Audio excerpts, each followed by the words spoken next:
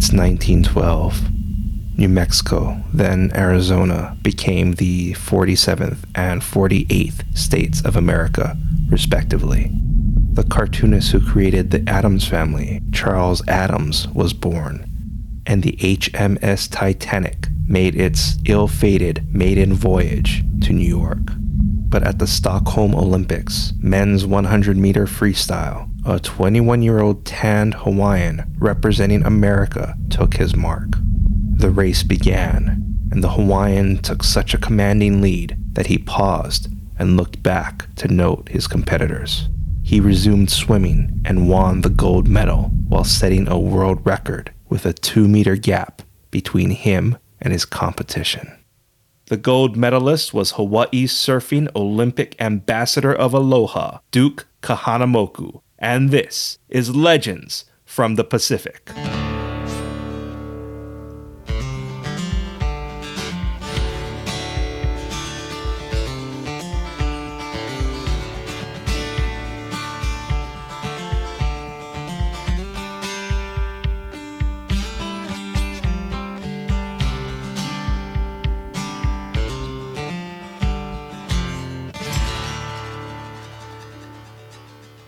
Aloha, and thank you for joining us.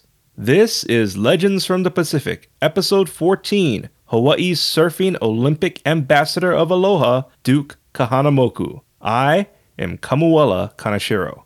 This episode continues our month-long focus of Hawaii, so follow us on Twitter or Instagram and share us with your friends and family. Also, as you may have noticed, this is a longer episode, so I apologize to our listeners who plan on our episodes being less than 13 minutes. There's also a few supernatural elements peppered into this episode, so our paranormal fans can be on the lookout for them. Later in this episode, your featured song and Hawaiian word, but first, Duke Kahanamoku. He was born in 1890 in an area of Waikiki known as Kalia. Duke was not a nickname or title, it was his first name. His full name was Duke Paoa Kahinu Mokoi Hulikohola Kahanamoku. He was the oldest of 9 children, which consisted of 5 brothers and 3 sisters. It's said his family were descended from lower-ranked ali'i that served higher ali'i and top advisors. If you were wondering, it is unlikely there's a connection between my family and the Kahanamokus, but records remain unclear. Duke attended Kamehameha schools but dropped out and became a Waikiki Beach Boy to support his family. The Waikiki Beach Boys were a symbol of Hawaii's history. They were mainly Hawaiians who earned tips from tourists wealthy enough to visit the islands. The Waikiki Beach Boys would teach the tourists Hawaiian culture and customs like fishing, surfing, playing the ukulele, and going on a canoe ride. The clean-cut Waikiki Beach Boys didn't gamble or drink, and in some regards could be considered Hawaii's first cultural guides. It was here Duke cultivated his aquatic or waterman abilities and surfed on his surfboard Papa Nui. Nui is Hawaiian for big, so Papa Nui means Big Papa.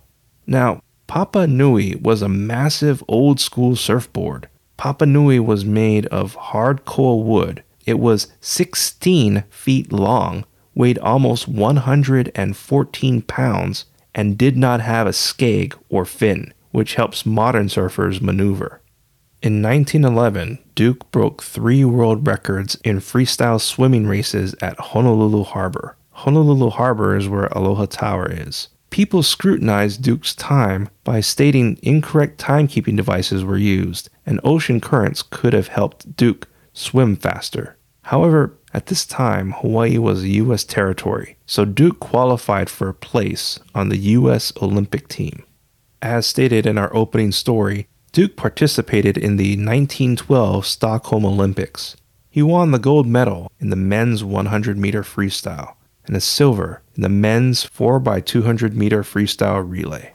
Duke began traveling internationally with swimming exhibitions and showed the world how to surf and make their own surfboards. Remember, at this time, surfing was only known in a few places outside Polynesian cultures. On December 24, 1914, Duke was at Sydney's Freshwater Beach, which is where many feel surfing developed in Australia. Duke became known as the Big Kahuna. I find this interesting because a kahuna is a Hawaiian priest skilled in Hawaii's ancient ways. So it's unclear if he got this nickname from supernatural implications, because there is the saying, surfers can walk on water. But Duke was the world's Big Kahuna. Now I'd like to pause and move from Duke Kahanamoku to another Waikiki beach boy who helped popularize surfing in California, George Freeth. See, George Freeth was a part Hawaiian who was hired to show off his surfing to entice visitors to California's Redondo Beach. But George had trouble with his traditional longboard on California's coast, so he cut his board in half. Many mark this moment as the birth of the original longboard. George was also credited with developing the rescue paddleboard and awarded the Gold Life-Saving Medal for rescuing several fishermen off Venice Beach during a storm. Unfortunately, George Freeth died in San Diego from 1919's global flu pandemic, also known as the Spanish flu, which killed more than 2,300 people in Hawaii. George Freeth's body was returned to Oahu, where he was buried.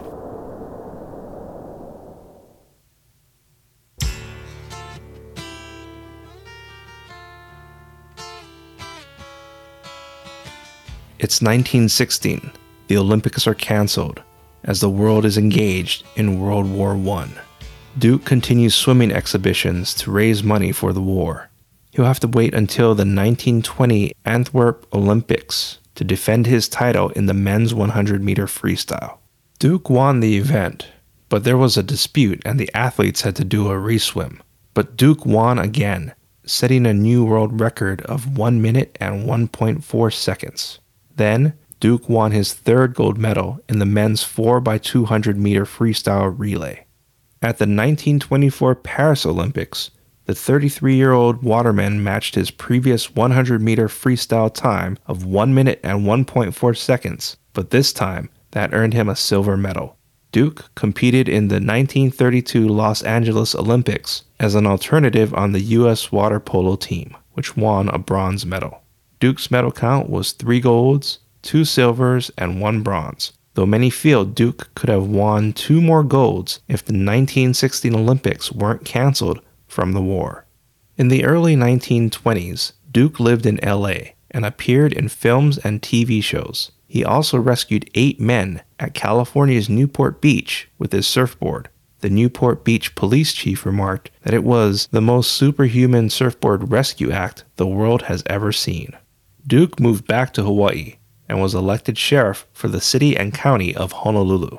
You know, it's funny because at this time, everyone knew who Duke was, and there were stories of people being shocked to find Duke knocking on their door and he knew their name. But this was because Duke was there to serve them papers. Duke married Nadine Alexander, who was a dance teacher at the Royal Hawaiian Hotel. Nadine became enamored with Duke when she was a teenager and saw pictures of him. Duke also became close friends with Doris Duke, who had a house in Hawaii named Shangri-La. In 1959, Hawaii became the 50th state of America, and the following year, in 1960, Duke was granted the title Hawaii's Ambassador of Aloha. Duke was the first person inducted into the Swimming and Surfing Halls of Fame. He also met England's Queen Mother Elizabeth and danced the hula with her. It should be noted that by this time, the hula was reinstated. King Kalakaua lifted the ban 60 years after it was established, but that's a story for another time. It's 1968. Rosemary's Baby, Stanley Kubrick's 2001 A Space Odyssey, Planet of the Apes, Rowan and Martin's Laugh-In, and the original Hawaii Five-0 debuted. The Zodiac Killer baffles authorities. America's race issues escalate with the assassination of Martin Luther King Jr., while the Vietnam War rages on. Many celebrities are born at this time, like Gillian Anderson, Sarah McLachlan, Daniel Craig, Will Smith, and Hawaii's Kelly Hu. Led Zeppelin is debuting around the world, but at the start of this year, Duke Kahanamoku passed away from a heart attack. He was 77. Duke's ashes were scattered at Waikiki Beach to the song Aloha Oi. Aloha Oi was written by the Hawaiian Kingdom's queen, Liliuokalani, when she was a princess. Aloha Oi is commonly performed as a somber farewell song. Now, you might have noticed when Duke was born in 1890, he was a citizen of the Hawaiian Kingdom. The kingdom was overthrown by businessmen who presented it to America, but the current American president, Grover Cleveland, did not approve of Hawaii's annexation and tried to restore Queen Liliuokalani's power. This forced the businessmen to create a Republic of Hawaii in 1894. The Republic of Hawaii remained in power for 6 years until President William McKinley approved Hawaii's annexation. Hawaii became a U.S. territory in 1900, then a state in 1959. I mention this because this was the backdrop of Duke Kahanamoku.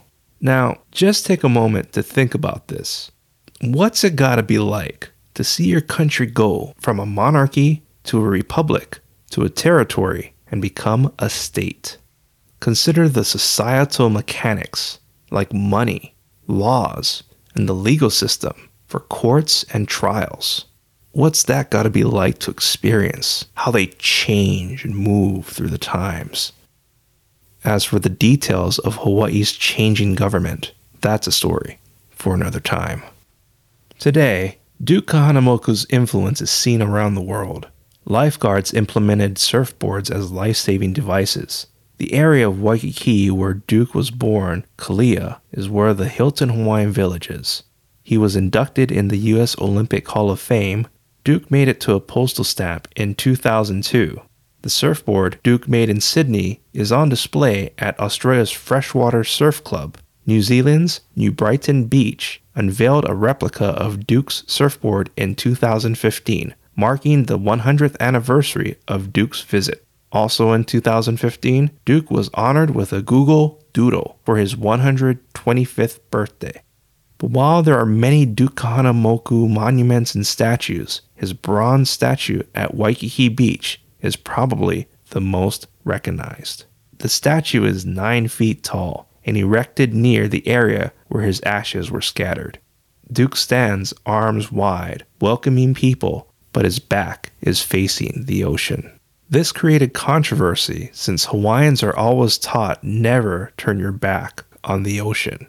But the statue was accepted, and it's usually draped with flower leis by tourists and locals. When Duke's wife, Nadine Kahanamoku, saw the statue, she said, "That's him, but his shorts are too long."